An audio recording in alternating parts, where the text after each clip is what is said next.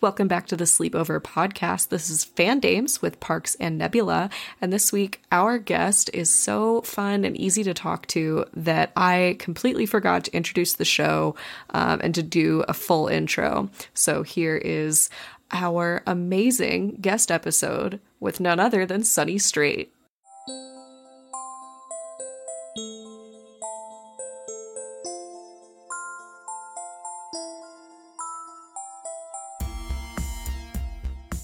Oh, I forgot I was wearing my little Debbie hat.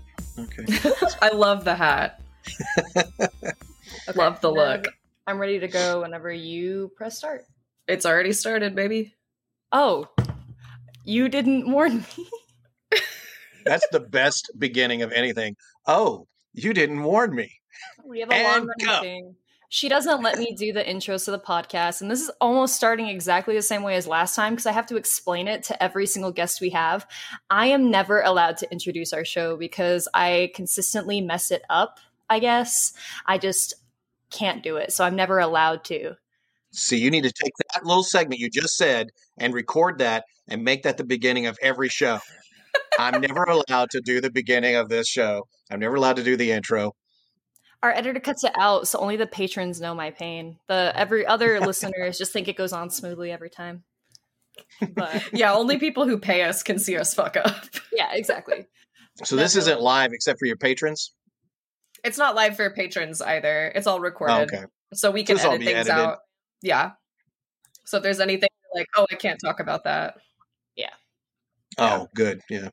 Which is most of my conversation because I don't know what I'm allowed to talk about. I just sent a message to the One Piece director, Anthony Bowling. I said, are we allowed to say that we're recording One Piece now? And he goes, yeah, you can tell them. I was like, okay. He says, you have any other questions? You can text me while you're doing the podcast. I'm like, I don't think it'll be that complicated, but maybe. Maybe. Well, that's how I was because I didn't know. So when Wano dropped in parts, I was blown away because I was really concerned because I'm currently watching through Whole Cake. And I was like, I'm about to catch up past the dub and then boom, boom, pieces. And I'm so excited. I'm thrilled for Robbie Damon to be Odin. I didn't want anyone else to touch Odin. I was so scared and now it's here and I'm satisfied. Everything is good. I'm so glad One Piece is catching up very quickly. Yeah, we now have like 2 directors, at least this week, doing it, which makes me really hoarse most of the time. I'll be sucking on lozenges the whole time I'm doing this. Because Usopp talks like this and then screams in that voice all the time. It kills me. He's one of my favorite characters, and it's just a love-hate relationship, I think. It's more sadomasochistic, I think, where I really love playing him, and he damages me. I think Usopp is one of my favorite roles you do. I was talking to her about this when we were working on our recording notes. I'm a longtime Dragon Ball fan. I didn't start getting into One Piece until like 3 years ago. Not 3 years ago. I touched One Piece 3 years ago, didn't touch it again, and then I finally started watching it last year. And I watched through all of Alabasta and Skypiea within the first 3 weekends of it because I was just trying to speed through all the different costumes. And so your voice is already very familiar to me. And then I just love the humor that comes from early time skip One Piece. It's just so, I don't know. It's very nostalgic and comforting. And so when I had your Usopp voice coming with the funnier dialogue, it was so nice. Usopp's one of my favorite characters. He's my favorite role you do. I love it. He's one of my favorite characters too, and Krillin as well. But what really frustrates me is when people say, "Oh, you use the same voice for Krillin that you do for Usopp," and it's just, "Oh, I wish," because Krillin talks like this, right? But Usopp talks like that with this hitch in his voice, and my God, that hitch hurts. You know, I would love to just do this all day. Hey, I'm Usopp. How's it going, man? You know, but he's not that calm ever. No. Even when he's just sitting next to you. How you doing? I love it. I have to say this on part of my partner because he's at work right now, but he and I both absolutely love your Kuro sensei from Assassination Classroom. Well, I have to say that is my very favorite part. Is it really? Of all the parts I've ever played, yeah.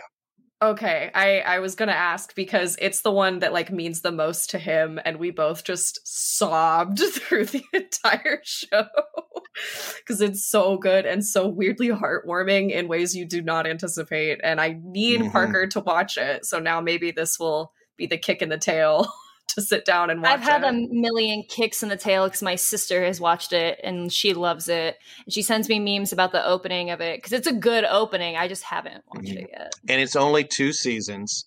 It is a very solid script. The characters are solid. You will really appreciate the ride. I mean, especially if you watched so many arcs of One Piece in a weekend, you'll get through this in a day.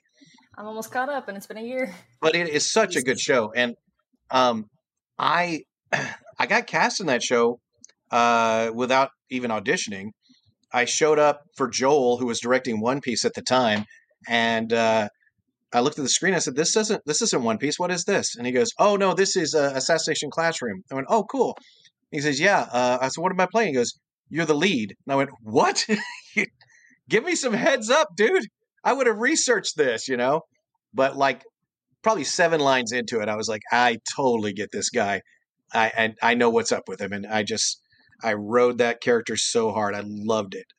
I loved it so much. I didn't even realize it was your voice until about 3 episodes in. And then my partner and I both looked at each other and we're like, holy shit. It's Sonny. Yeah, because it's Sonny, but it's smarmier Sonny. It's, "Hi, class. How you doing? It's up here." It's very fun. It's so much different than what I'm used to from your parts, but in like a really sweet spot of you think you're gonna hate this character, and then this character means the entire world to you. I love it. I love him so much. That's the best kind of character. We saw a Kuro cosplayer at Level Up, actually, that had all the tentacles coming out of his coat and everything. When I started playing that part, I loved it, and I was like, this is my favorite role. And then I thought, but nobody's ever going to cosplay this because it'd be too impossible. And yet, I have seen so many Koro senseis that you cannot tell the cosplay community that they can't do something. They'll figure it out. Exactly. One girl came up to me at a convention, and she was just wearing a yellow wig, but she had it cut into a circle, that the hair formed a circle on her face, and then she had the robes and everything. I was like, oh, that's ingenious. That looked great. That's so smart. All right, there you go, Parker. We gotta make it now. Okay. I'm not resistant. I just haven't had a moment. No, I know. I just like teasing you about it. There's so much anime out there. I think Crunchyroll gets at least 20 new shows every 3 months. So you can never be faulted for not watching an anime. No. But I am telling you, watch this anime. It is really good. It was trending every week it came out on Cartoon Network. It was so good. I know. I just didn't jump on the train when it was coming out, and that's on me. It's just now, because I have so many conventions back to back, it's like my sewing room doesn't have a TV in it, so I have to sit there in silence while I sew through all of my projects until I'm done, and then I get like a 2-week period to do what I want, and then back to the grind. Oh my goodness. So is there no TV in there by choice, or you just don't want to put a TV in? It's also my office for my actual full-time job. So it's just like, there's not enough space for like my other desk and then my sewing equipment. It's not by choice, but also if there was a TV there, I feel like I wouldn't be able to look down at what I'm doing. I need the forced solitude to actually finish something in time. So many of us got used to working at home but watching TV while we work, It's just a multitask we've added to the job. That's literally what I was doing today. I was working from home today, and I'm like, ooh, I'm going to pull up One Piece on my second monitor. My sister and her husband both work at home, so they have 2 offices right next to each other, 2 giant screens, one's for watching TV and one to do work. I need to do that. I'm tempted to get a side laptop to mount to my side and do it, but do it. We'll see. I don't know. Neb, are you through Dressrosa yet then? No, I'm on episode 733. I finished 732 right before we started recording. What part is that? Where is that in the story? Luffy, for anybody listening, spoilers for Dressrosa arc. So Luffy just got back up after losing all his hockey, and he's just about to go fight Doflamingo. That happens like 5 times. You gotta be a little bit more specific. It's the one where they had like the big, like the 10-minute countdown, and then the Coliseum announcer. Okay. He comes back on and he's hyping everybody up. So all right. Rebecca and Viola are doing their thing, and then Luffy jumps in at the last second. I'm trying to be very vague. My favorite arc is still Water 7. When Usopp gets the money stolen from him, and spoiler alert, and he's crying and humiliated and angry all at the same time. I was recording that, and I was actually crying, like tears down my face, and I'd never ever experienced that on stage or anything on any other part, except on that character. And I went, wow, because up until that point, he was more like a comic relief character, right? I didn't think he was going to have enough depth to actually move me that much, but he did. And so suddenly he became one of my favorite characters. Did the Mary scene tear you apart? Yes. Yeah. And then I'd love playing that scene where he fights Luffy. Mm. You know, it's just like so intense emotionally, but also you realize that this is why he's still a vital part of the crew, because this guy is powerful. He knows people, and he knows how to use what they can do against them, you know? Yeah, absolutely. I know a lot of people who complain about Usopp in a writing direction. I don't agree with them because he's the only like human, I put in quotes for people who can't see me, on the crew. He's the one that doesn't have like any innate supernatural ability like Sanji or Zoro or Brook, even Frankie, even. I don't know. I'm talking about like the lower hitters. He's still more focused on like his intelligence. It's like people who say we don't need Nami because she's just there or whatever, when she's one of the most intelligent people on the crew. We need her to get going. It's the same as Usopp. Like, just because he's not our shipwright anymore, like he used to be, doesn't mean he doesn't still play his role extremely well as a supporting character. Yeah, he just took out I couldn't say, I don't want to say what I just did. Sorry. Anyway, he makes himself useful. I'm caught up on the manga, so I know what Usopp's up to right now. We're good. Mm-hmm. I love him.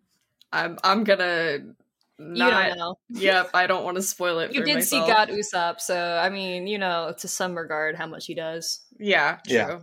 Yeah. Sniper King is still my favorite. Oh God, me too. Of Usopp, I loved the song. Wait, of who? That's not that guy. Usopp. That's just I do play both characters. I play both characters, but they're two different people, I think. Yeah, but they're buddies, and he always asks them to come in and help out when Usopp can't be there. So they're practically the same dude. They're like twins. Yeah, you would almost say they were twins, but not the same guy. You can't loop them together. Well, the main thing is one wears a mask and the other doesn't. Exactly. So incredible. I don't know how to react to this. It's a fact. I don't know what you want me to say. It's exactly. Oh man. Okay. I'm also a cartoonist, and I drew a picture of Usopp meeting the Sniper King to dispel all these rumors. And what I did was I drew Chopper wearing the Sniper King outfit. You should have drawn fake Usopp who's wearing his mask later. Yeah. In Sabady's time skip. Well, it doesn't matter. Whoever he is in our hearts. He's a cool dude. Always. Mm-hmm. He's locked on. It's cool. Locked on. Oh, man. I actually wanted to ask you, Sonny, about your artwork. Because that's a good segue. Well, you mentioned that you did cartoons, and I looked up your We Shadows, I believe is from like over 10 years ago from when it started. Back when Tokyo Pop was a thing. Tokyo Pop was my shit when I was younger. Me too. I mean, they had some of the best translators, you know? You could read those books and not feel like it was clunky in the writing or whatever. It was always very, very well written. It always felt like at all ages type writing too, which I appreciated, that the translation wasn't like too little kiddish or too adult. It was very like conversational, which I appreciated.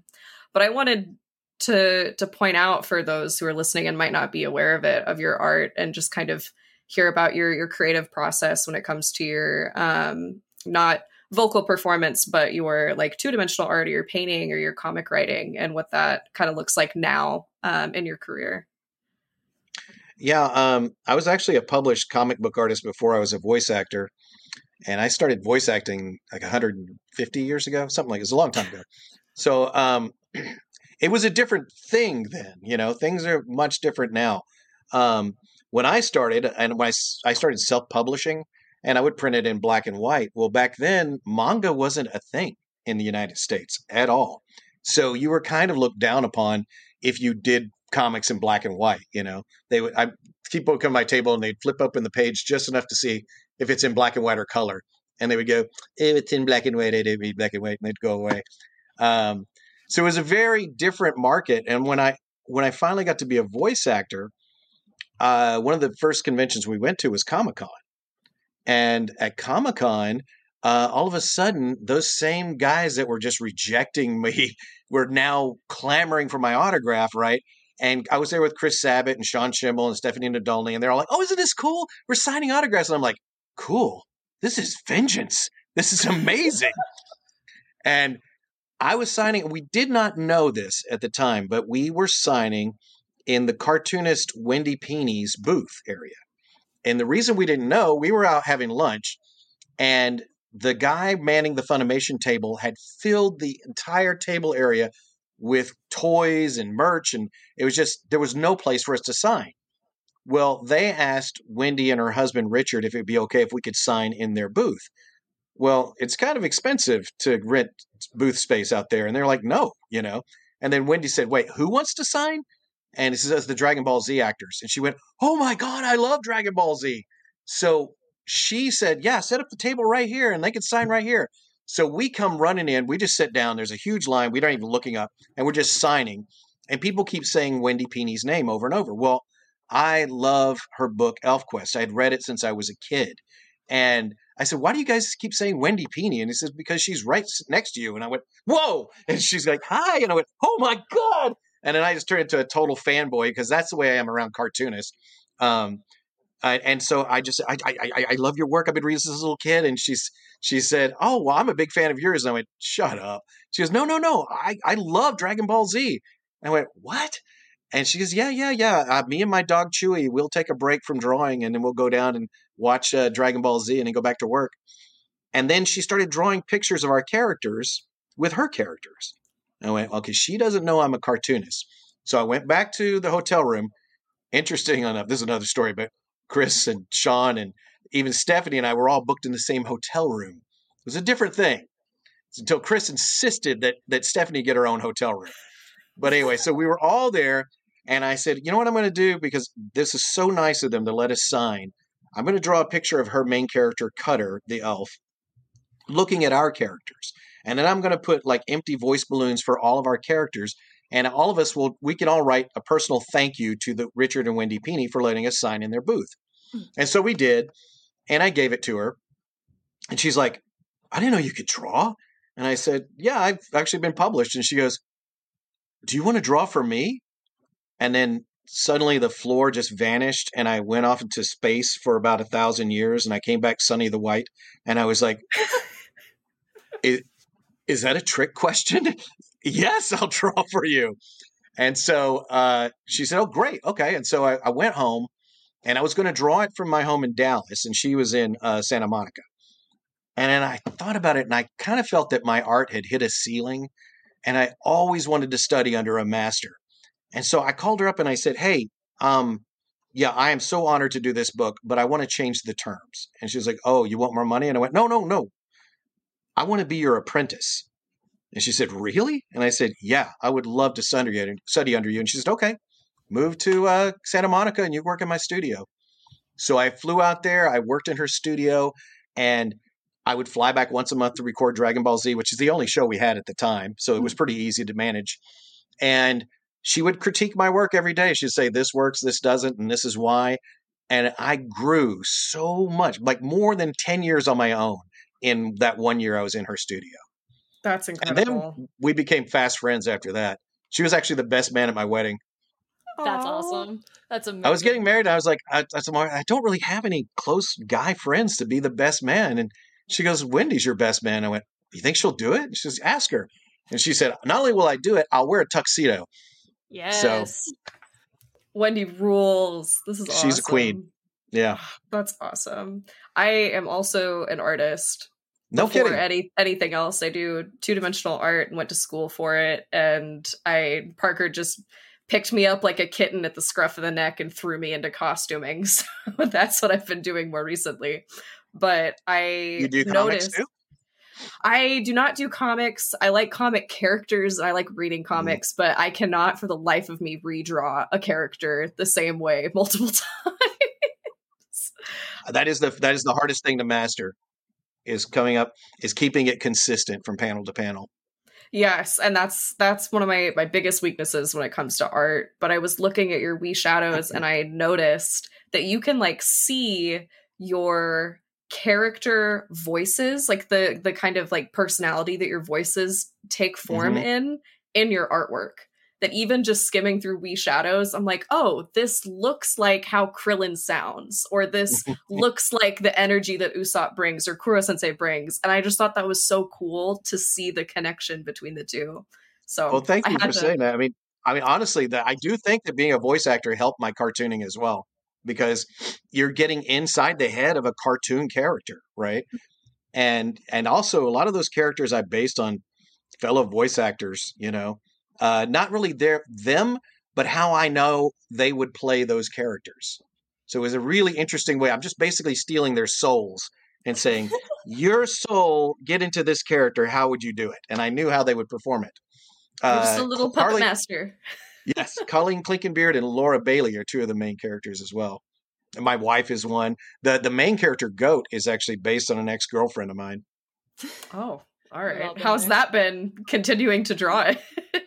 It's great. I'm friends with all my exes. I have to be, because it would be like so many people to not be friends with. Man, Sonny's a player. Well, I used to be. Now I'm just old, and I wear funny hats. That's what it's like. That's what happens when you get past the age of 30. You get a silly hat and just run with it. It wasn't so much that I was a player, though. It was that I was very difficult to be with. I have to know. Well, you know what? It really has to do with being an artist, and being obsessed with drawing. And it sounds really romantic to be with an artist and everything, but when they're working every night, all night long on a comic or whatever, and they're obsessed, and that is their main obsession. This is their mistress, they spend so much time with, it really loses its charm, understandably, very quickly. And luckily, the woman I'm with now and have been with for 22 years, she's an amazing singer. She's been in several bands. She's pulled me into bands I didn't want to be in. But she's an artist as well, so she gets it, Yeah, I've also struggled with being with someone who isn't an artist or is more technical mindset. And it's like, I can't deal with you, because they don't get that zone that artists get, or that anyone that's creative in any sense gets, like musicians, performers. It's a special energy. Yeah. And that's why I think that so many voice actors, any artist really, is good at many arts, because I think it's just the same source and how you apply it. If you just really like guitars and you can connect to that source, you can be a damn good guitar player, Yeah, exactly. I don't know any Funimation actor who's just an actor, Usually they also are musicians or artists or whatever, or all three or more. Yeah, definitely. And you both being artists, you probably know that as well. Yeah. I myself have stepped out of 2D art because I don't know. I was on a really good peak and I was having a great time, but I was also in the medical field. So it was kind of hard to balance my medical, working day to day, 24-hour shifts versus my actual physical art. And I was a watercolor painter. I loved doing it. I loved doing landscaping. I loved doing urban cityscapes. I loved painting. But I just couldn't handle it anymore. And so I kind of focused on my other tactile thing I could do. And that was specifically going into creating costumes, because it was easier for me to visualize and feel like I'm putting in the same workflow that I was before when I was working in the medical field of being able to Plus, it's more mystical manifestation, because you're actually taking this creative idea and creating something that exists in this plane. Yeah, I just learned how to do traditional armor. Technically, I mean, it's made out of foam, so it's not the full traditional way. But my Onigashima armor for Nami is done and tied traditionally, like it would be. The only difference is that there's a secret zipper. But I still had to learn how to do those techniques and bring them to life and make it all work. And I looked awesome. So it's cool. But it's just, I feel like because I've dipped so far into 3D and making everything by hand, doing 3D printing, sewing, painting, foam work, whatever, it's really, really hard for me personally to step back into 2D art because I can't like bring myself to make it to that same fantastical level I'm able to make it in practice. I mean, once you achieve a certain level of proficiency, it's very hard to go to another art and start at square one. Exactly. Like when I turned 50, instead of buying a fast car for my midlife crisis, hopefully I'll live to be 100, I decided instead to pick up playing guitar. So I've been playing guitar in my 50s now, and I finally got to the point where I can play and sing without looking at my fingers, you know? I don't ever plan on being amazing at playing guitar, but it's just that after a while, you know, you're going to master your sewing so much, you'll go, I need to do another mountain to climb. And sometimes that means going at square one again. And that can be also thrilling as well, you know, because then it's all new equipment, you know, all new stuff to buy at Michael's or whatever, you know?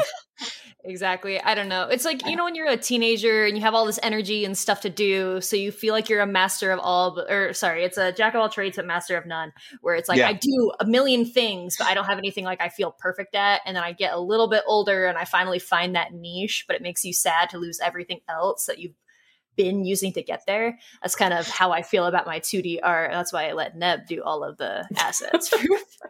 I'm always afraid of mastering anything. Because I'm afraid of not improving because I think that I've got it, you know? And I also, like, I tell my students all the time because they always like, oh, he's so much better than me or whatever. It's like, he's not better than you. I guarantee you he's not better than you. Art is not a competition because if it was, we would have a winner by now. We have been doing art for thousands and thousands of years. Who is the winner of art? We don't have one. Art is self-expression. That's all it is. And if you're starting at square one or you're considered a master, you're still expressing you, you know? And nobody expresses Nebula or Parker better than Nebula or Parker or Sonny Strait.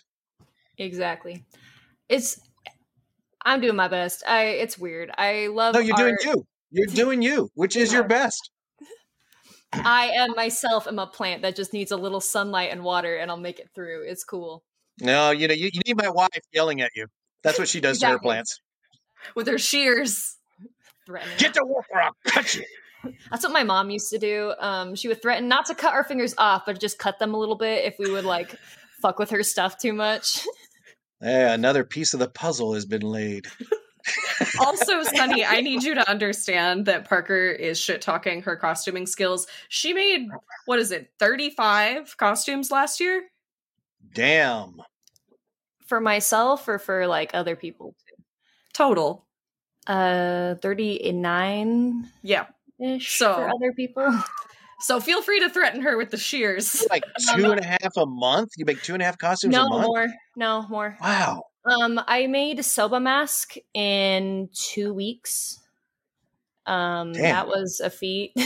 Yeah, and it looked phenomenal. Thank you. That was my first time.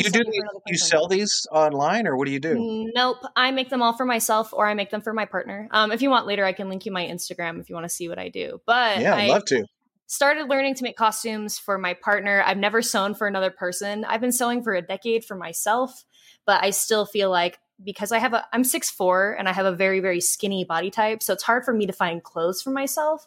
So I learned how to sew, trying to make pants that would fit my super long legs or things that would just fit me. And so I never learned how to sew traditionally with patterns. I would just make it up from my body type because Oh, wow. How long have you been sewing your own clothes? Probably since middle school. I would mostly make like leggings. You were tall then too? Yeah. Oh my God. I was 6'3" in 7th grade. I was probably like 5'6" in 1st or 2nd grade. I was pretty tall most of my life. My dad is 6'6" and comes from a family of really tall people. My mom is 6'3". My sister is like 19 or 20 and she's like 6'3" as well. I'm the tallest of both my mom and my sister. But we're super tall. What a cool solution. I'm just going to make my own clothes. I like it. It's extremely frustrating sometimes, but that's how I learned. And my aunt does dance costuming. So I was able to use her as a reference when I wanted to start going more into cosplay rather than just normal garment making. So still no traditional patterns. She would just help me make them myself, like draw them out for me or just mail them to me. And until my boyfriend, whom I've been with for a year now, who was doing cosplay before we met, blah, blah, blah, he stopped because of COVID. Once we started dating again, he's like, well, I like to do this. I don't really know or how to do it myself as much to a technical extent. Will you help me do this? Like, I'll pay for it. Just will you do it? So I learned how to sew for another person. And technically, Sanguro, the Wano commission, was my first thing I sewed for another person. And then I made Stealth Black the following 2 weeks after that. I made him Doflamingo. I mostly One Piece costumes for him, but I try to do a bunch. Nebula, are you also over 6 feet tall? No, I am 5'2". I am very teeny tiny. I have been this tall since I was 12. I want to say I'm 25. And I remember being at the doctor when I was in like 6th grade, and he's like, "Yeah, you're not going to grow anymore, dude. This is it." Like, are you sure? Not even a half inch, not even a little bit. So I went through the same thing because in junior high I was 5'7", and I am 5'7" now. So at one point I was like, yeah, okay, this is working out pretty good. You know, I'm pretty much the same height as all the guys. And all of a sudden I'm in a forest of men in the hallways in high school, you know? Yeah. I went to high school with a guy who was my height. He was 5'3" and still is 5'3". In middle school, I dated someone who was 4'11" when I was 6 foot. And I think at his like growth spurt, he went to only 5'4". So see, I need to learn how to make my own clothes too, because when you're a short guy and you're fat like me, it's like, it's really hard to find anything to wear except like jerseys like this, or, you know, and t-shirts and stuff like that. But to get really cool clothes, very few people know how to make the right kind of cut for that size. And like my wife sometimes shops at this place called Torrid. It's like a Hot Topic place, right? And why don't they have a thing for guys? You could call it Horrid, and it just be for short, fat guys. You know, I would be there every week. Love it. I think for sure I do fashion stuff because of it, but I think that the way that body inclusivity is very narrow still, we're not getting anything. But although it's starting to get better for women, we're not getting any better for men. It's like all men either get t-shirts, jerseys, things that are very loose fitting, or the worst fitted suit you've ever seen in your life. They don't tailor it. You just kind of look like you're drowning. It's not flattering. It's very unfortunate how we handle it. That's why I do my own clothes, because although I can't like complain because I'm still very skinny, I can fit into a size 4, like maybe. Just don't go for anything longer than like my knee. I can make it work. But like getting pants for me, it's like a $90 expense every time just to get them to fit me for the most basic pair of jeans someone else could buy for $20 at Target. Well, anime, especially like One Piece and Dragon Ball, they've been getting movie releases, right? So we've had to walk red carpet in Hollywood and stuff like that. And they don't give you a budget. So I have to tailor everything I buy, you know? The coat you wore to the Red premiere was amazing. The pink one? Yeah, absolutely. Yeah, I was looking around this really funky store. They had all kinds of great suits, and I went, pink. And my wife said, "That you got to get that." And I said, "I think you're right. That's the one." You absolutely nailed it. I honestly think, because my partner has a similar issue that you do, Sonny. He's like really broad shouldered and he's long torsoed, but he's like 5'10", so he's in that real average range. So it's hard to find things that fit his height. And the best option, I would say, would just be buy something that's too big if you can find it, and then alter it down and teach yourself how to do those little things. Like, see, that's what I need to do. I need to learn how to alter, because I always buy larger than my size, and I just wear it.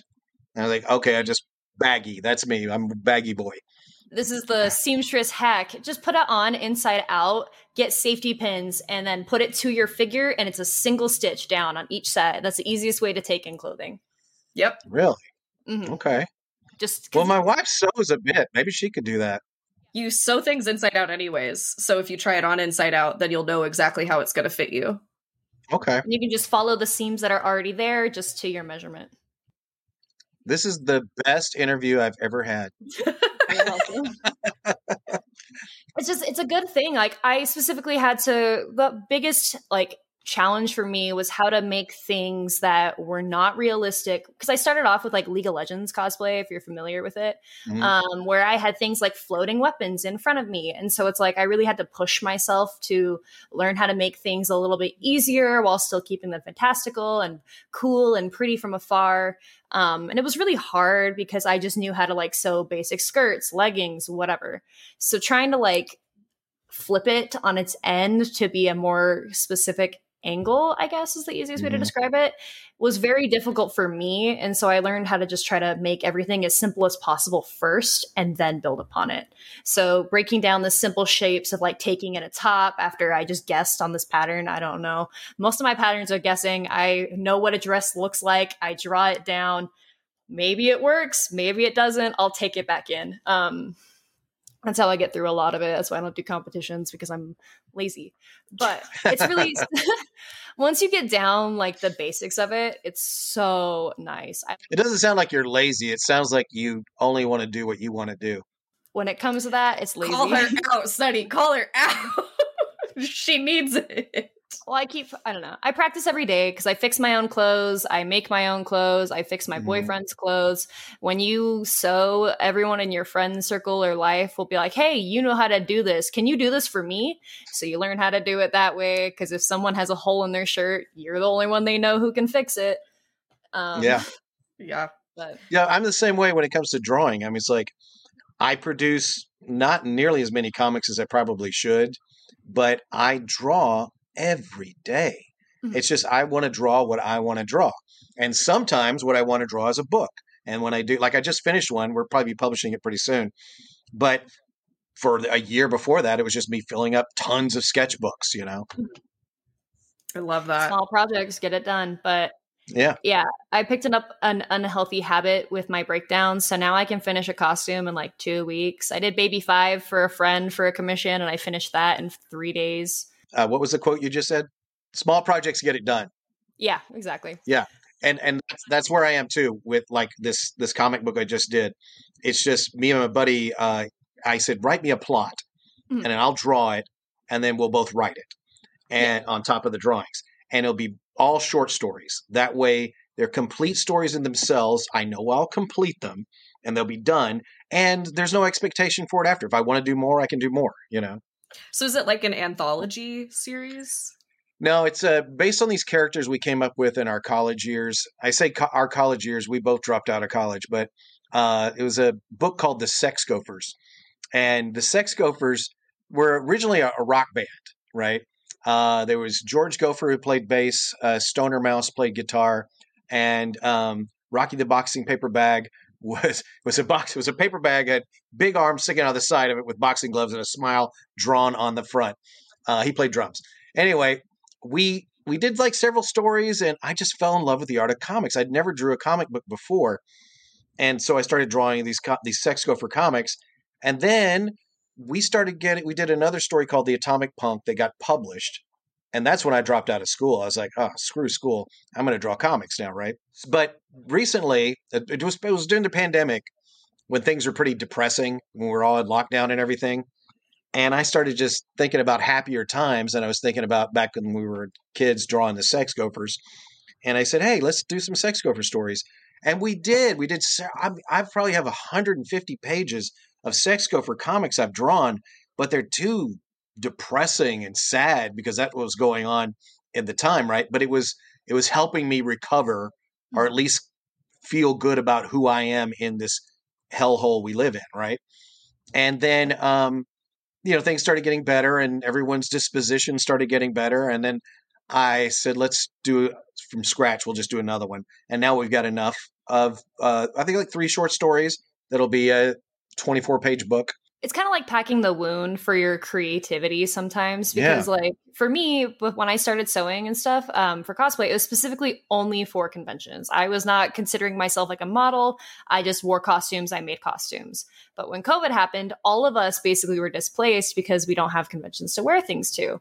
And that was kind of when I started doing mini photo shoots with my friends. Like, we didn't have to worry about being too close to each other. We just do long shots, masks, far away, whatever. And it was enough to get me by, because I didn't have to make all these big builds that would take too much out of me or put me in dangerous places, because I couldn't go out to craft stores because I'm immunocompromised. I couldn't leave my house basically still, even after everything was like a little bit more relaxed. And so doing those tiny, tiny things throughout COVID when everything kind of sucked was really nice to come out of it. Not that we're fully out of it, but whatever. Yeah. It was good to keep going. Yeah. Yeah. It was just something to keep you, well, it's not just busy work, but it's exercising that creative muscle and also feeling a connection, you know? And as a cartoonist, it's hard to, and probably also as a seamster, you guys don't feel a lot of connections. It's such a solitary job for the most part.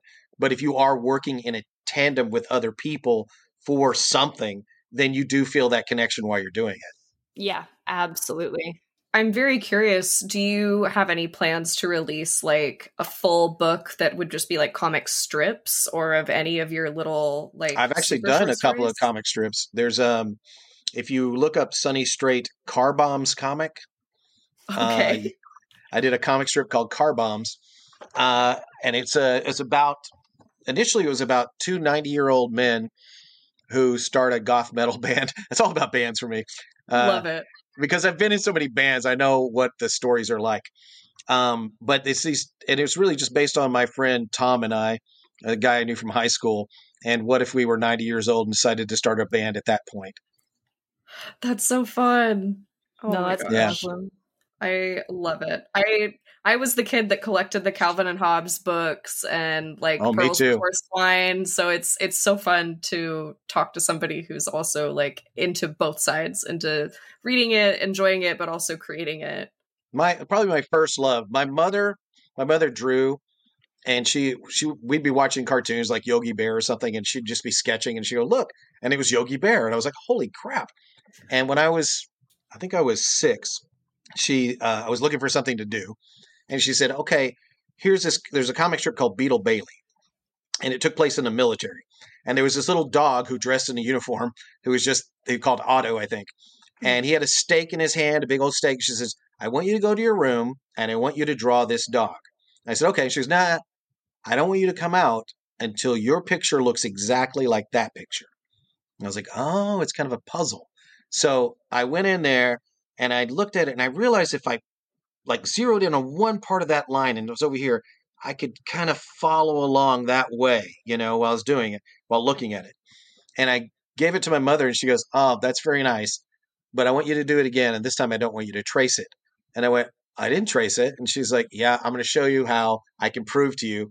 If you put the cartoon on top of this and line it up, this doesn't line up. You didn't trace this? And I'm like, no, I just drew it. And she goes, oh, draw this. And so she was always encouraging me to draw. And my dad was always encouraging me to do cartoon voices. When he taught me how to do Donald Duck when I was 4. He would read us stories in Donald Duck voice like this. I can't do this well as I used to, but it's hard to do now. It takes a lot of wind, and I'm too old for it. But anyway, it's like that pocket of air, isn't it? It's like you have to have a pocket. It's not a voice; it's a whistle. Because you can talk in Donald Duck and talk with your voice at the same time. Hello there. You got this possessed duck sound. We just summoned the demon that is Donald Duck. Yeah. So my parents kind of sealed my fate from an early age. I think they had a pact with the devil or something, but they knew exactly what you were born to do, and you are going to draw comics, and you are going to do cartoon voices. You don't have a choice. That's your lot. So was there a particular like comic role or voice role that you remember kind of looking at or watching and being like, oh, I want to be a voice actor like that, or I want to do something like that? Mel Blanc, who did all the Bugs Bunny and wrote all those voices. I loved him to death. I also loved Hanna-Barbera characters when I was a kid. There was the Wacky Racers and things like that. They just all had these incredible wacky voices, right?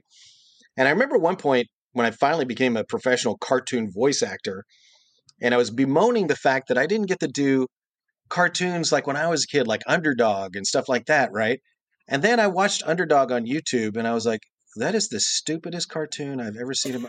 Thank God for anime, because I've grown and I've become a more sophisticated. I mean, I did a lot of serious theater for 14 years before I was even at Funimation, right?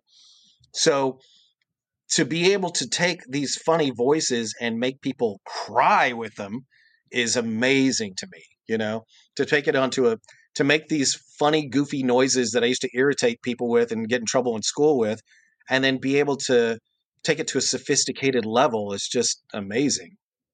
That's so cool. I love talking to all these voice actors that we've been so fortunate to meet more recently, because you guys have such unique, creative ways that you approach every character and every project, and it's so awesome to hear you talk about it. And nobody comes to the field even the same way. Like people say, how do you get into voice acting? I'm like, I don't know, you just do it, because everybody I know gets in a different way. Everyone has a different story. Everyone uses different strengths. And that's how I also know that if you're creative in one thing, you probably can do this as well. As a matter of fact, I teach voice acting classes now, and I'm pretty certain I can teach anyone to find the actor in them. At this point, I have not lost anyone. Everyone has gotten better over each weekend. And sadly, I don't have enough time to do it now like I used to. I'm probably good. I've got one in May, and I might do another one before the end of the year, but I used to do it every month. But I've got a method where I get them talking about their life and get them talking in an emotional place. And when I find them get emotional, that's when I grab them and say, hold on to that, and then we pull it. And it always works. I might put my boyfriend in one-year classes, because you know how there are some people who are just naturals when it comes to being characters. And I don't mean like specific characters. I just mean like for whatever atmosphere or whatever, he's able to naturally get into it like it's nothing. He's the funniest person I know. And he's so good at it. He's been doing like the visual bits. He's been making fun of Mr. Beast and doing like those. And it cracks me up every time. But he doesn't like feel like he can do it. Because one of our friends is also a voice actor who's friends with Robbie and is using that to kind of get her place into other things. And so we've all been telling him, like, just get your foot in the door. Just try a little bit. So we're trying to. So I'm tempted. So many voice actors now are teaching. If I was a young actor at this point, I would just take everybody's class just to be seen, Yeah, absolutely. Because most of these actors are also directors or have been directors or know directors. That's rule one, is to be seen, and then show them your stuff. Yeah. Absolutely. Yeah. I was also one of those actors. It was just totally natural to me. I struggled with cartooning. I do to this day. I still struggle with cartooning. And that's why I love it, because it's still a challenge to me. I struggle with singing, even though I was in choir and for years and years and took private voice lessons and stuff like that, I sing well enough in character, generally, my wife is a singer, and you could tell the difference. It's like Salieri next to Mozart. I'm going, oh my God, that's the magic flute. I can hear it in your voice. Yeah. But I do have that with acting, and I've had it from the beginning. I just was a natural actor, and from day one, I could just grab the audience. I knew what to do with them. But even then, I still learned a lot from other actors. Like one of my friend Howard, when the first show I did, I had the audience laughing, and he goes, okay, but here's the thing. You got to hold for those laughs a little bit longer.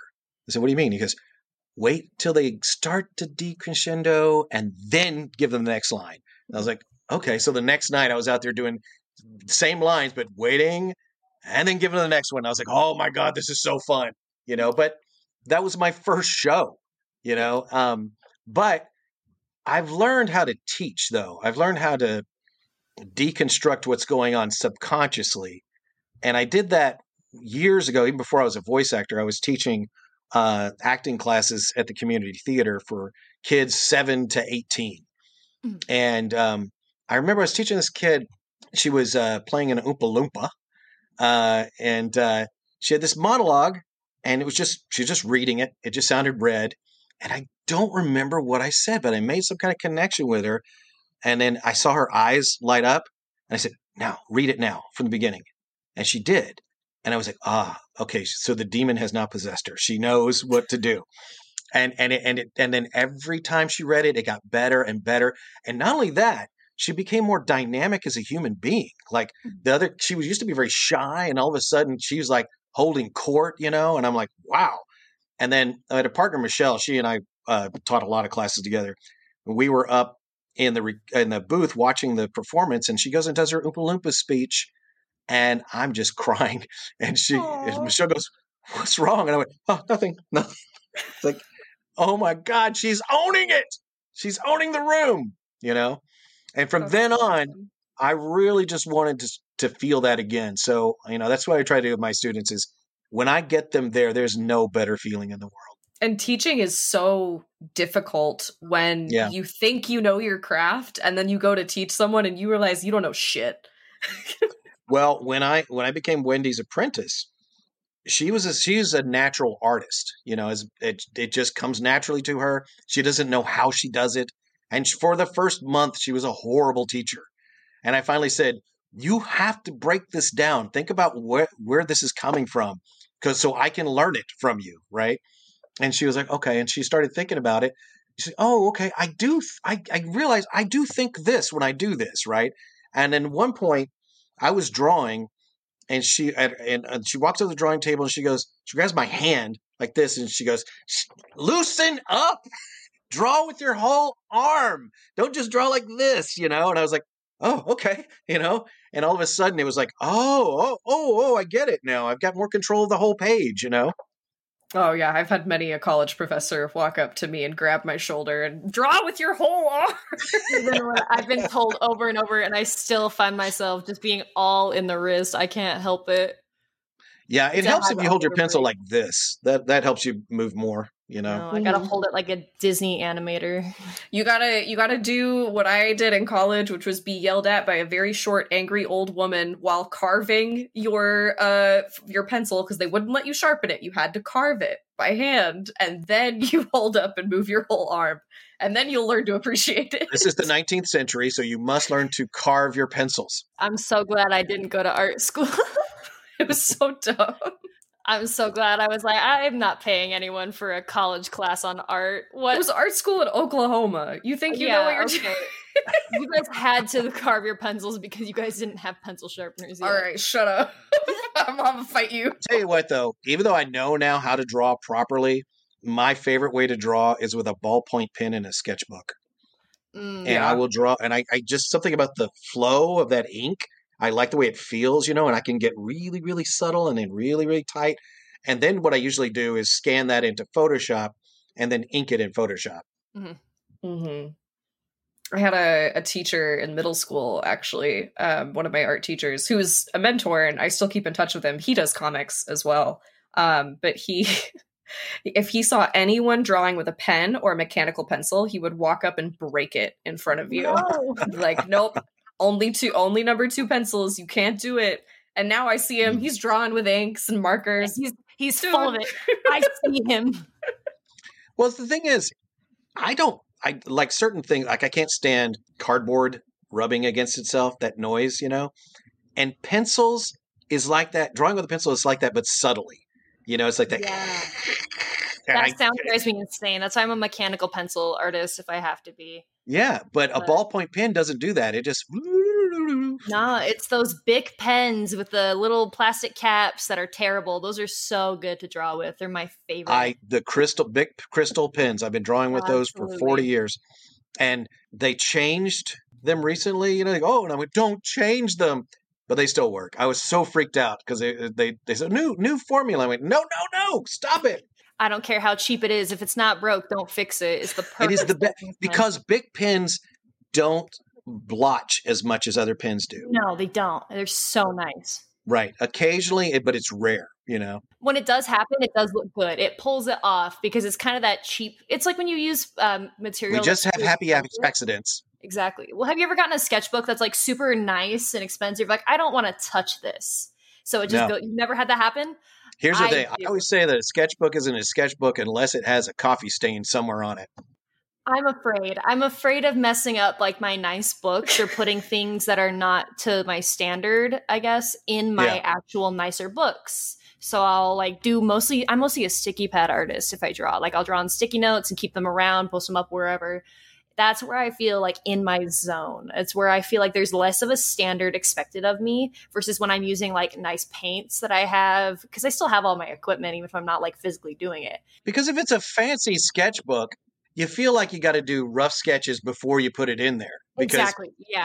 People are going to look at this as this is a project instead of a sketchbook. Like exactly. I use standard Strathmore drawing paper because it's a very high quality paper for the money. But it's still just a sketchbook, and it's nothing. You're flipping through it. You could expect to see like just random doodles, or you could see something that's more finished, I got to get over that too. I can't remember where I read it, but I think it was a tweet that someone said every time they buy a new sketchbook, they throw it on the ground and step on it first. That way you don't have that expectation. That's a good idea. Of it needing to be perfect. I've seen artists now, like at artist alleys, who make nice journals or sketchbooks with their art on the covers. Like, how can you use that? I'm scared. Yeah. I can't commit to a nice book because what if I ruin the inside? I'm just going to put stickers in it. That's basically kind of what I do. But that's how I feel when I use like a Bic pen. It's like, this is the perfect medium. I can't mess this up. I love it. Yeah, I agree. So, Sonny, I am very curious if you ever do like fan art or little fan comics or anything of the characters that you portray just for you. Absolutely. Recently, I got in a kick of Alley Oop. Do you know who that is? No. This is an old comic strip about a caveman, started in the 30s. And I knew about it, I'd heard of it, but I stumbled across it from some YouTube show or whatever. And I was like, oh, that looks pretty cool. And then I found it online and I just started reading it from the 30s. I went, this is such a cool comic. It's so weird. So I've been filling up my sketchbooks with pictures of Alley Oop. That's awesome.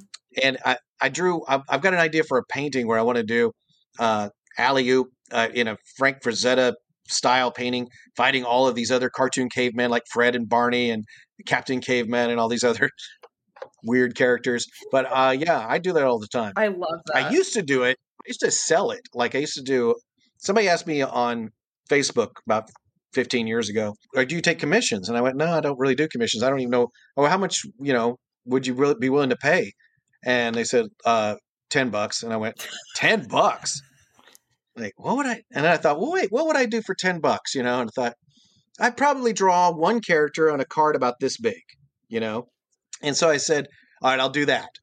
And he liked it. And I posted it and people said, we should do this all the time. And I went, all right, I will do 10 at $10, right? And it was, I called it Sketchapalooza.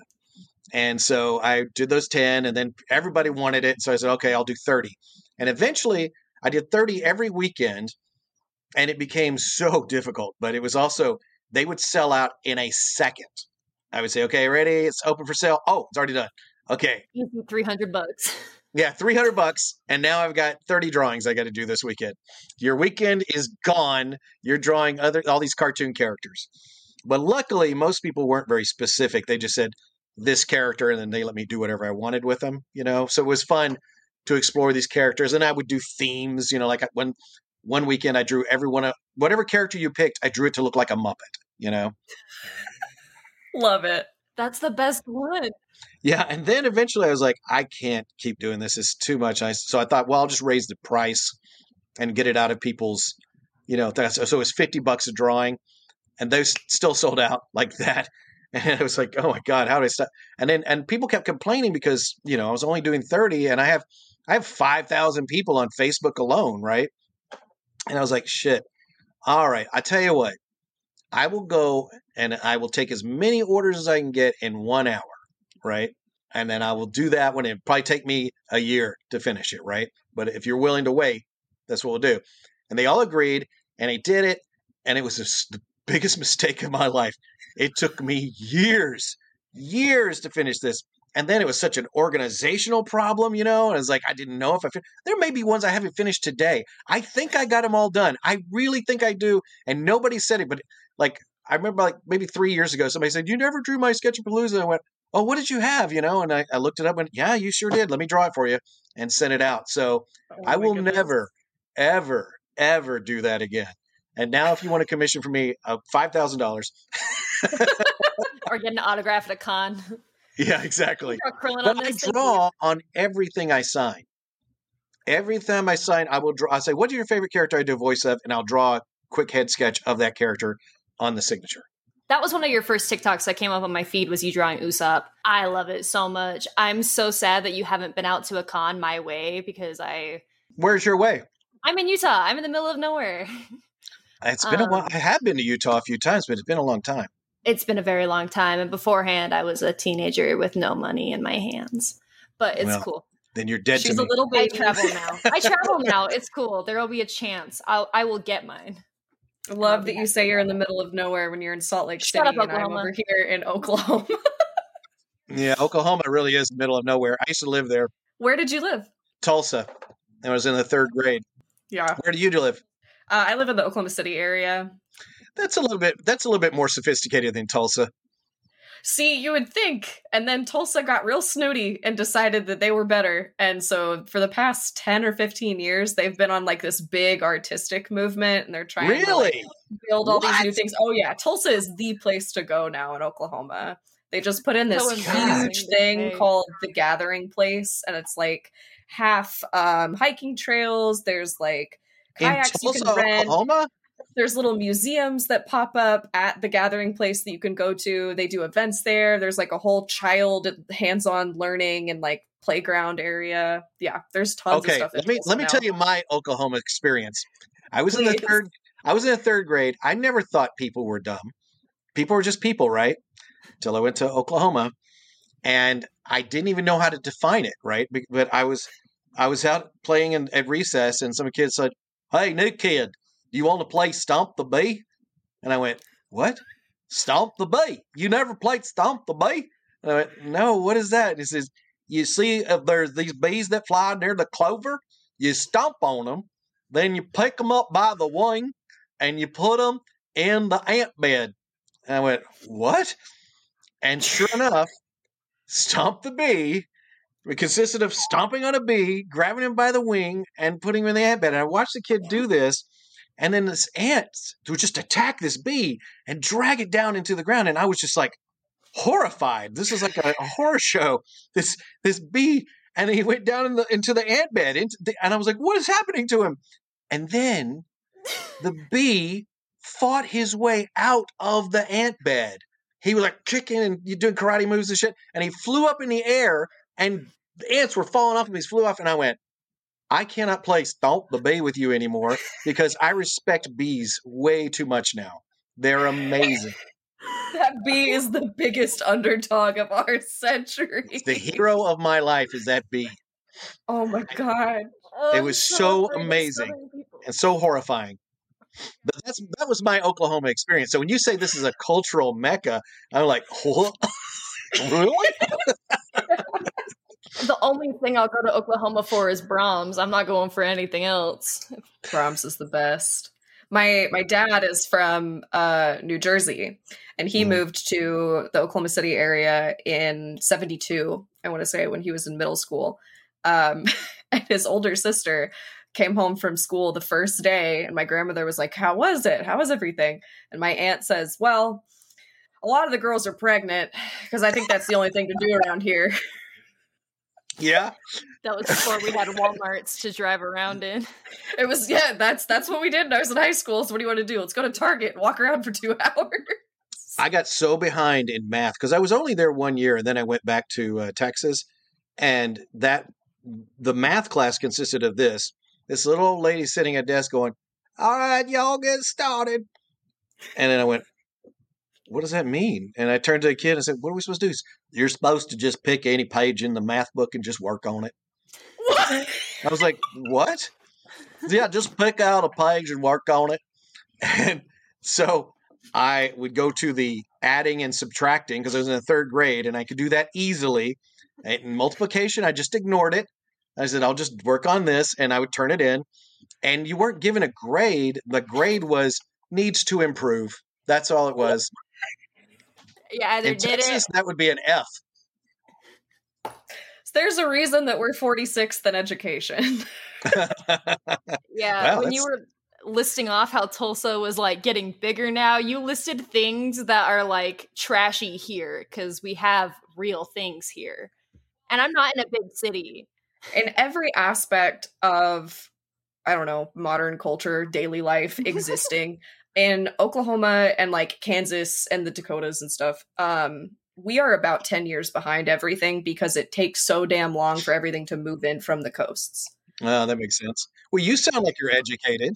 You sound like a bright, educated young woman. Well, thank you. I am the only member of my immediate family that went to well, that's not true. My mom, my brother, and I have graduated from a state college, but the college that they went to is technically no longer a state college. Ooh, taking their credit. Yeah, a little bit. Discrediting them. All right, I see it.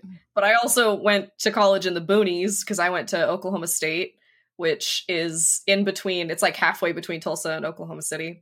And it is so far out in the middle of nowhere that our apartment was in the direct flight line of the medevac helicopter because it was the only hospital in like a 30-mile radius. Wow. Wow. Tell me more about how you're in the middle of nowhere, Parker. No, I mean in terms of like things that matter, not in general, because we're still a huge skiing hub. We have Park City like 30 minutes from my house, and you know, every celebrity you could ever know is there. I see Post Malone if I go to Murray sometimes. I went to the where's the Mormon Tabernacle That's Choir? straight downtown. That's usually done at the Temple in Salt Lake. That's 5 minutes from me right now. The Temple. That's an amazing place, though. I was there getting a tour there, and the woman giving the tour was way off the other side. And she goes, "Like, you see this? This is a pin. Listen," and you could hear ting just reverberate through the whole cathedral. Yeah. That's incredible. It's under construction right now, so it's nothing incredible to look at. And it's actually an eyesore because of how bad the construction's been going for the last 2-3 years. But the temple is gorgeous. However I may feel about religion and living in it, it is gorgeous. It's a really nice area. Salt Lake is very modern these days. I like it. I like living here. I'm not complaining that much, especially after being somewhere like Vegas. Oh my God, I'm glad I don't live in Vegas. Yeah. I'm not a Vegas guy. I mean, I like going to the shows when I go there, but I'm just not much of a gambler. But my friend Wendy, she loves Vegas, and I was doing a convention in Vegas, and she drove down to Vegas just to hang out with me and show me around. That crazy lady, she walked me 7 miles all over Vegas to show me everything she loved about it. And I got it. I got it from her. Yeah. We stayed at the Flamingo, and I made her walk all the way from the Flamingo across the street to Caesars and then down all the way to Cosmo so we could go get breakfast inside of Cosmo. And then we went across the street to all the way down to Aria and then came back, all walking the whole way the first day we got there because it was her first time coming to Vegas. And we were mostly there for Level Up because it's one of the cons that's nearby me. Yeah. I like going to Vegas for a weekend. That's it. It was great for 36 hours. Exactly. Yeah, I feel that way about a lot of places. Like, I love New York City for about 36 hours, you know? Yeah, I'm tired of being here after a minute. Maybe 42. Sonny, are you in the DFW area or are you moved No, I'm in Connecticut now. Oh, shit. Okay. Mm-hmm. I moved up here. Well, it was during the lockdown. Funimation at the time was still running things over there. And they said, well, we're going to start letting you record from home. And I went, from home? Well, that means I don't have to live here. So where do I want to live? And our friend Linda had just moved to Connecticut the year before that. And Wendy, we were working on the last ElfQuest book together. It came out last year, but we were finishing it up. And I said, well, she lives about an hour and a half from here. So why don't we just move up to Connecticut? And that way I can do work in her studio if I need to. And also I just to see something different, you know? That's awesome. And plus, because you couldn't see people, it was great to see nature, you know? Yeah. And there's a lot of nature here. That's part of why I'm spoiled by being in Utah too, because I'm right on the mountain, like at all times of the day. It's really nice. Utah's beautiful. It's so beautiful, especially. Is that where the Rock Candy Mountains are? Yeah. Yeah. I drove through those too, going down to the Grand Canyon from there. Yeah, I've been through the Grand Canyon Road. It's always that same gorge you have to go through, whether you're going through to Nevada or to Arizona, and it's so beautiful to drive through. Are those white trees, birch trees out there? Yeah. Oh God, it's just so gorgeous. We have huge parts. There's really, really beautiful canyon drives out here because we just have so many little tiny canyons throughout our area because we're all on a huge plateau we're in a basin, tons of mountain ranges around us. Yeah. Very spoiled by it. And then the salt flats are gorgeous. I don't know. We get all the weather. I like it here. I'm okay being here. I like all the weather too. Although I hear now that if I want to get any new roles, I'm going to have to move back to DFW so I can be local. I mean, I've got parts like I can't say but Krillin will do it probably for another few years, and Usopp probably another 10 years. But if I want to get any new roles, I'm going to have to really seriously go back. Mm-hmm. And I love the people there, but I just don't like Texas. Yeah, it's too hot. That's how I feel when I was there for A-Kon. That was my first time being in Texas. And the whole time we were there, we had like the summer rain where it's sunny the whole time, but it is pouring. I'm not used to humidity. So when that was all I had to deal with, I'm used to hot, but not humidity. That was a nightmare. Yeah, when you're over 100 degrees and your humidity is close to 100%, you're basically just underwater. Yeah. Under hot water. I told my wife once, I said, it feels like there's a dragon breathing on me. It's disgusting, and I grew up in it. I hate it. Yeah, me and my boyfriend were there wearing our One Piece cosplays, and he was wearing Soba mask, which is, it's the cape, the coat, the mask, the huge wig. He couldn't breathe the whole time. He was struggling because if we were outside, it was just wet. And it was June. And you're inside, it's crowded, and everybody's breathing around you, and you got to walk down these really tight halls. And that was the year that A-Kon was at the Irving Convention Center, which was way too small. Yeah. It was crammed like crazy. It was a nightmare. But, I would do things like this. Nice. Guests coming through! And they would just part the ways, and I just run through the opening. Oh, man. And that was before you had to worry about COVID. Yeah, for real. That was their first year coming out of COVID. So, half the people following COVID restrictions are not. Well, the year before that, they did their convention outdoors the first weekend of June in Dallas, Texas. And that is horrifying. Yep. That's the worst thing you can think of doing. It was at a fairgrounds for 3 weeks. Why not move it to the winter? Winters in Dallas around 60, 70 degrees, it's beautiful. Great. That's when they did Anime Mutts or Anime Frontier. Just kidding. Anime Frontier did that and it went off without a hitch. But yeah. Now, if you're doing conventions in Florida, it doesn't matter what time of the year it is. It's going to be hot and humid and sticky. Ugh. The first time I did a convention there, because I always wore sports coats back then to conventions and everything. And I was like, well, this isn't going to work. And I went across the street. I brought a tank top and shorts. And that's what I wore to panels, to everything. It's too disgusting to not wear anything else. Of, Florida cons, I saw you're going to MegaCon, which was so funny because the way they did that announcement post, it just made me laugh because the first slide is like Chris Sabat and his co-host or his what was the word they used? I don't know. But they cohorts? Tagged it off. Yeah, exactly. And I love that for the second panel, it was like Sonny Strait. And then all of these other people who are also big names, but they're not you. It's a very funny way that they did it. Sonny Strait and not Sonny Strait. It's like, here's Usopp, guys. And then all of his friends, Luffy. That was a very funny post, that MegaCon. I don't know that I've ever done MegaCon before. I'm looking forward to it, but it's going to be a huge convention from what I'm told. Yeah, my friends usually go because I have tons of friends who are in the Georgia, Alabama, Florida area, and they all drive down to it every time. When you have a place where there's no conventions in those areas, people are desperate for it. They will go. And MegaCon is one of those main ones that people will always flock to just because they're desperate for something this time of the month because there's nothing where they're at. So it's always been kind of big. It's not like to the same level as like maybe KatsuCon or DragonCon, but it's pretty big for one of the ones out there. I want to go out to Holmat at some point, but I'm afraid Florida. Well, don't be afraid. You can describe it. Just think linen when you're making your outfits, and you'll be all right. Scantily clad is for me, and not in a sexy way. It's I don't want to die out here kind of. Just in a breezy way. Exactly. Although they don't care about that stuff in Florida. I've never been more shocked than when I went to Florida conventions. I'll tell you a story. I've told this at many conventions, but I was out. It was after hours. This convention was all in a hotel, right? Mm-hmm. So the guests stay in the hotel, the attendees stay in the hotel, and then they had the panels there. And so I was just walking along the swimming pool, and this girl goes, "You play Mace Hughes?" And I went, "Yeah." And she flashed me, and I was like, I'm sorry, I didn't catch that. And she did it again.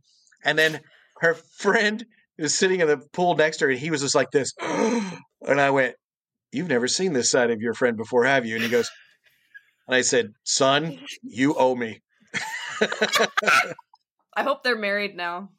I hope so too. That would be a great beginning to a relationship. Yeah, she flashed Sonny Strait, and I knew I had to be with her for the rest of my life. Oh my God. Well, I mean, you're talking about the mecca of spring break. Those people there, they don't give a flip. No, they do not. That's why Katsu is a crazy convention. I'm surprised the Gaylord hasn't like stepped in more, because last year they had people, because now, do you know how the Gaylord works? Like all of the balconies face inwards to the convention center. That's what you told me. Okay. They all face inwards, and they're all open balconies. And last year, the parties were so intense that people were throwing the furniture in their rooms off the balconies. Whoa. Yeah, they're a threat. I don't know. Well, is it like one of those Ramadas? Was it a Ramada Inn where they all... No, it's just a Gaylord. I don't know. It's an East Coast chain, I guess. It's the same place they do MagFest and some others. It's in Maryland. I think there's one in Florida. I don't know for sure. You get that many people, somebody's going to screw it up for everybody. Exactly. Yeah.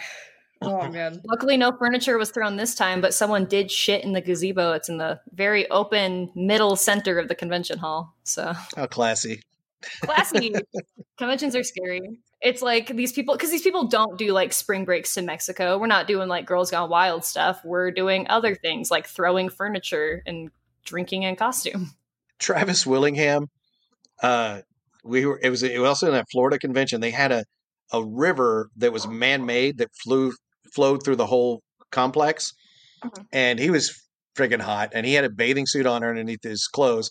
He strips down to his bathing suit, and he gets into the water, right? Well, he had washed his clothes, I guess, with too much soap. So it started fizzing up and like bubbling everywhere and everything, and it went right into the pool. And so he got this reputation of bringing soap suds and pouring it into the river. It was just an accident. But for years, we just let the legend tell itself. Oh my gosh. I'm sorry if you can hear my cat yelling at me. Hey, come here. Hey, kitty. Come here. You want to meet a friend? Come here. Oh, nice shirt. Oh, thank you. I saw it was a Dragon Ball shirt. Hi, kitty. This is Lunchbox. Lunchbox. Hey, Lunchbox.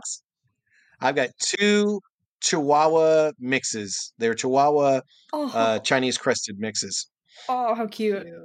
My godparents had a Chihuahua named Nacho for several years, so Chihuahuas have a special place in my heart. Well, the thing is, one of them was the size of a Chihuahua, and the other was a little bit bigger. And then one of them just started the little one started losing her hair. And we were like, oh no, because we were told it was a poodle Chihuahua mix, right? And we took it to the vet, and they gave her all kinds of medicine, and it just made her loopy. It didn't really help her at all. And then we got a new vet, and he said, this is a Chinese crested. They're supposed to lose their hair. And I went, oh, okay. So never mind. We'll just get her some sweaters, Scratch that. Sweater dog. You just got a fashionable dog. Yeah, she looks cool. That's incredible. Okay, I don't want to keep you forever, so I am going to ask my last burning question, which is, All right. and I'm sure you've answered it a million times, but I have to ask because Full Metal Alchemist is like the most important story to me. To a lot of people, they lose their clothes over it. Yeah. Did you cry when Maze died? I did, but I cried because I was unemployed. It was like, it was such a cool character, and then he dies. But Mike McFarlane was directing that episode, and he said, "Look, this is a very pivotal episode. So usually we don't get to see the scripts ahead of time." He gave me back then. This is so long ago. I had a VHS tape. He gave me a tape and gave me a script, a paper script, to go home and watch this, so that I'd be very familiar with it, right? And it was really cool, and it was a great send off to the character. But then a few months later, it aired on TV, and I was at Funimation recording a new show, and he said, "Oh, hey, Mace Hughes died on TV last night." I'm like, "Great." And he goes, "Oh, does that make you sad?" And he says, "I'm going to show you something that's going to cheer you up." And he took me to all these different websites where people were crying because Hughes died. And I was like, I made the nation cry. Yes. Twice, Sonny. Twice. I was inconsolable. It tore me apart. I didn't want to watch it for a bit. I had to like take a break, a good like month off each time. Which death did you I would say enjoy, but which death did you like better? The original one or Brotherhood? Brotherhood kind of touched me in a different way. Yeah. All of Brotherhood really, really got me in ways that the original didn't, because the way that Brotherhood was done got a little bit more on the in-between. Well, that's because it was definitely more true to the manga, too. Yeah, exactly. But when they were able to kind of blow it up into a bigger picture and give the original more time, there was just a little bit more for me, and that's where it really sank its teeth in and got me. Oh, I was going to say Brotherhood is like my favorite, but the original got me more because you spend more time with the Hughes family beforehand, and so it hits you harder. I think it was executed more. The original was executed much more poetically, and that's why it does make you cry more. But Brotherhood was just delicious, being able to bleed and do all this just agony that just goes on and on and on. And I knew it was coming, so it was like I had to really grip onto every moment he was on screen, because I knew it was a ticking bomb of when he was going to be gone. I couldn't handle it. Yeah, you get the agony of I know what's coming with Brotherhood, but with the original, because I watched all of the original and then watched Brotherhood as it aired because I was such a big fan of the original. I was blindsided completely and just lost it. Well, it happens a lot sooner, too. Mm-hmm. You're not expecting it. Like episode 9, I think. Yeah, it's like a sucker punch. It really just comes at you when you're not ready for it. I think the part that actually hits me harder is later, whenever Ed doesn't know, and he and Al are talking about when they just want to have Miss Gracie's pies. And that was the one that I'm like, I gotta walk away, man. I can't look at this. So it's not when Alicia's sitting there at the grave going, Daddy's got work to do. Give me my shovel. Daddy, come out. I'm reliving it. I'm just PTSD flashbacks. That was like all the wash at once. And then when you think you're in the clear, and then like 3 episodes later, you hear them talking about they just want to see the Hughes family again. I'm like, God, I cannot. I want to see the Hughes family again. We at Funimation, we've been doing this 25 years, and now with Crunchyroll, it's such a long history that our reputation has changed dramatically over the years. When we started, we were the bane of anime, that we were ruining the industry according to all critics, right?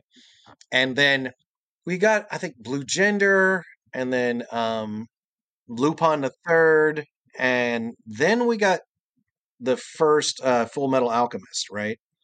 And at that point, we started becoming like this incredible source of the high watermark of dubbing, and we started winning awards and getting a lot more attention. And then I think Justin's Fruit Basket came out like right after that. And so we started getting more and more accolades on top of that. So that was actually the beginning of Funimation being taken seriously as a contributor to anime, you know? I remember that cultural shift and mentioning to Mhm. people like, oh, I like dubbed anime, don't judge me, because everyone would just be like, you can't, that's not how, not in the way of the purist mindset now, but in the mindset of dubs are literally bad for anime. And it's so refreshing and heartwarming to see the appreciation now that everyone that's involved with from either language, either continent, is really pouring their all into it, and it just Well, the first Full Metal Alchemist was directed by Colleen Clinkenbeard and Mike McFarlane, and I remember Colleen was handling the auditions, and I went in for, read for Hughes, and one of the lines is, "Sorry, but I've got a wife and a daughter to go home to," right? And she said, "Hey, Sonny, we're going out for drinks after the audition. You want to go?" And I said, "Sorry, but I have a wife and daughter to go home to." And she went, "Oh my God." And I left and she said, "Okay, that's cast. That's done." Nailed it. Really drove it home. Mhm. love it. Oh my gosh. Okay, thank you. You've completed my young Nebula burning question of I needed to know about Maze because he was always one of my favorites. All right. Now, how did you come up with Nebula? So it's a weirdly long story. When I was younger, I would say about 10 years ago, I had this burning desire to be a tattoo artist. It was my only goal in life. That's all I wanted to do. I would draw tattoo designs all day long and ignore school for it. And I started the process finally when I was in college. And I had this dream because I have a degree in entrepreneurship. And so I had this dream that I wanted to open a tattoo studio, but to also have it be a local gallery. So artists could like rent out space, hang their work and sell it. And then the studio would get like a portion of it. And I could not for the life of me think of a name. And the name I came up with was Nebula Inc. Like incorporated, but INK. Mm-hmm. And I used that as a handle on like Xbox Live and a bunch of other things for a long time. And then when my niece was born, my sister-in-law was asking me, what do you want your aunt name to be? And Inky is my favorite Pac-Man ghost. And ink is also my favorite traditional medium. And so I said, well, they can call me Inky. It'll be their fun little nickname. And so then Nebula and Inky were combined, and that's my handle on everything. And I went by Inky for a really long time. And my friend, who's a Twitch streamer, called me out in chat once randomly and refused to call me Inky and said, I'm not saying that shit. Your name's Nebula. And it just stuck. My friend Billy started calling me Sunyan back when we were drawing the Sex Gophers in college, right? And I never had a nickname because Sonny is a nickname. My real name is Don Raphael Strait, but my dad is also Don Raphael.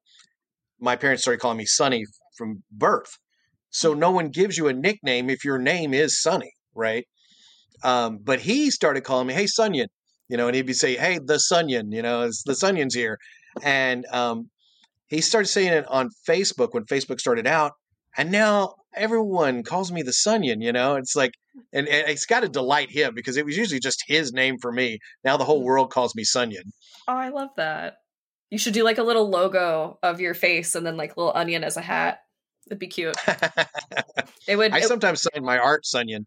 Oh, I love it. If it's cheeky enough, I'll sign it Sunyan. Nah, it's cute. I like it. I'm without nicknames because my name is too short. Your nickname is literally Parks. It's in the name of the podcast. Yeah, I don't know. Well, we can't come up with one now. No, we don't need to. No, this has to be well thought out and considered.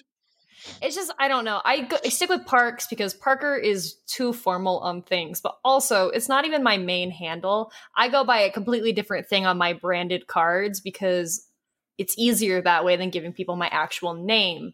But I can't bring that name because I stole it from League of Legends when I was like 15. I can't bring that to my branded like I don't want to be copyright struck, so I'm Parks here. That's all it is. I started painting recently, and I painted 30 years ago, but I worked for a portrait caricature stand, and sometimes people would commission me to do full paintings. And so the only paintings I did were people's faces. But I started doing some landscapes recently, and I went, this doesn't feel like me at all. It's just, I'm just knowing I got to practice with landscapes and stuff and other things. And I thought, well, Raphael's my middle name, so I'll just sign it Raphael, right? As a joke. And then people started taking me seriously, like, but not seriously, like we're going to take that seriously. Are you seriously going by Raphael? Like my dad and my uncles were making fun of him, oh yeah, it's Raphael, because my dad painted his motorcycle recently and he goes, yeah, it's my latest work from Raphael. I mean, Raphael's a badass name. So it's a great name for a painter. It's a perfect name absolutely. for a painter. And then I abbreviated to Raph, Mm-hmm. You should practice all your landscapes and then in the background, just really tiny, draw like your little characters fighting or like a robot or something or a tiny alien abduction. I actually do that a lot. Like there are little creatures that you just don't see, but like I think I draw a lot in shapes, and even though I'm drawing this, I'm actually also drawing something else. So it gives it a certain kind of, I don't know what it gives it a stylized look for some reason. And it resonates on a different level. Feels more organic. Yeah, I see. My wife tells me, I see creatures in your artwork all the time. So I put them there, That's awesome. It's like having specific line weights of being able to put just a little bit extra in there. And I love that organic feeling to art. It's my personal favorite whenever I see it. Yeah, it's weird too, because it really, and at the end, it doesn't really matter what you do, it's just that you are doing something. And if you have some sort of care that you're giving to it, some kind of special thing like a line weight variation, or you're giving it, okay, I'm drawing this person's head, but I'm also drawing a dinosaur or whatever that you won't ever see, but you will see it. You'll see the quality and the care that was given to it. And that's all that really matters, is that you do care about what you're doing. Yeah, absolutely. That you're having fun in creating. Yeah. That's such a good note for us to end on, I think, because I don't want to take up too much of your time, but this is a great interview. It's all about art. I love it. I love it. That's what we do. That's what we talk about. We just love talking to fellow creatives and people who also love the fandom environment that we love and that we met through. So it's been a super delight to have you on, and you're always welcome back. Thank you. Is there anything that you want to plug or link to or anything like that?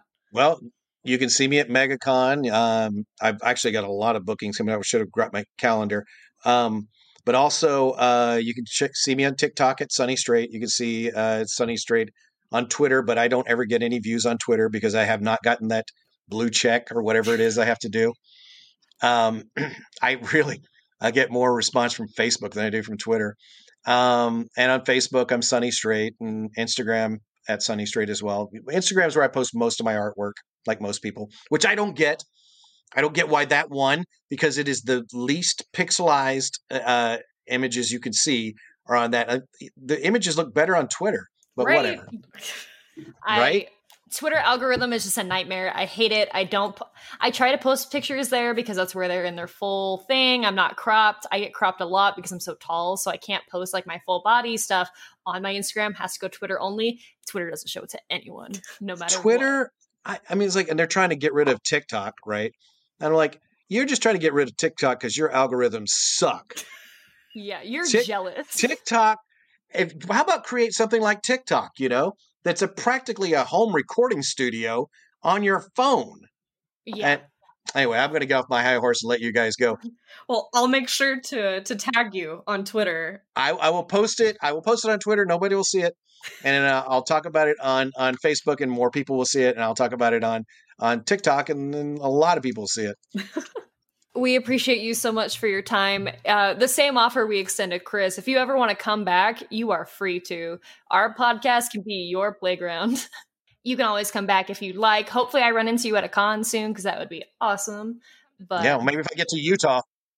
There's Oklahoma Comic Con in August this year. If you want to look into that, you can come see me. It's in Oklahoma City, yeah. Okay. Yeah, I'll go out there. We'll play Stomp the Bee. Yeah, exactly. I would love to learn. Hey, thanks for listening to our interview with Sonny Strait. And if you liked that episode and you want to hear more, including a video version of our interview that is uncut with a little teaser of a new guest we might have on soon, you can check out the pod at FanDamesPod at patreon.com. And you can follow us on Instagram and Twitter at FanDamesPod. You can follow Parks at Crown Guard Cosplay on Instagram and at Little Light Bee on Twitter. And you can follow me on Instagram and Twitter at Nebula_Inky. Bye!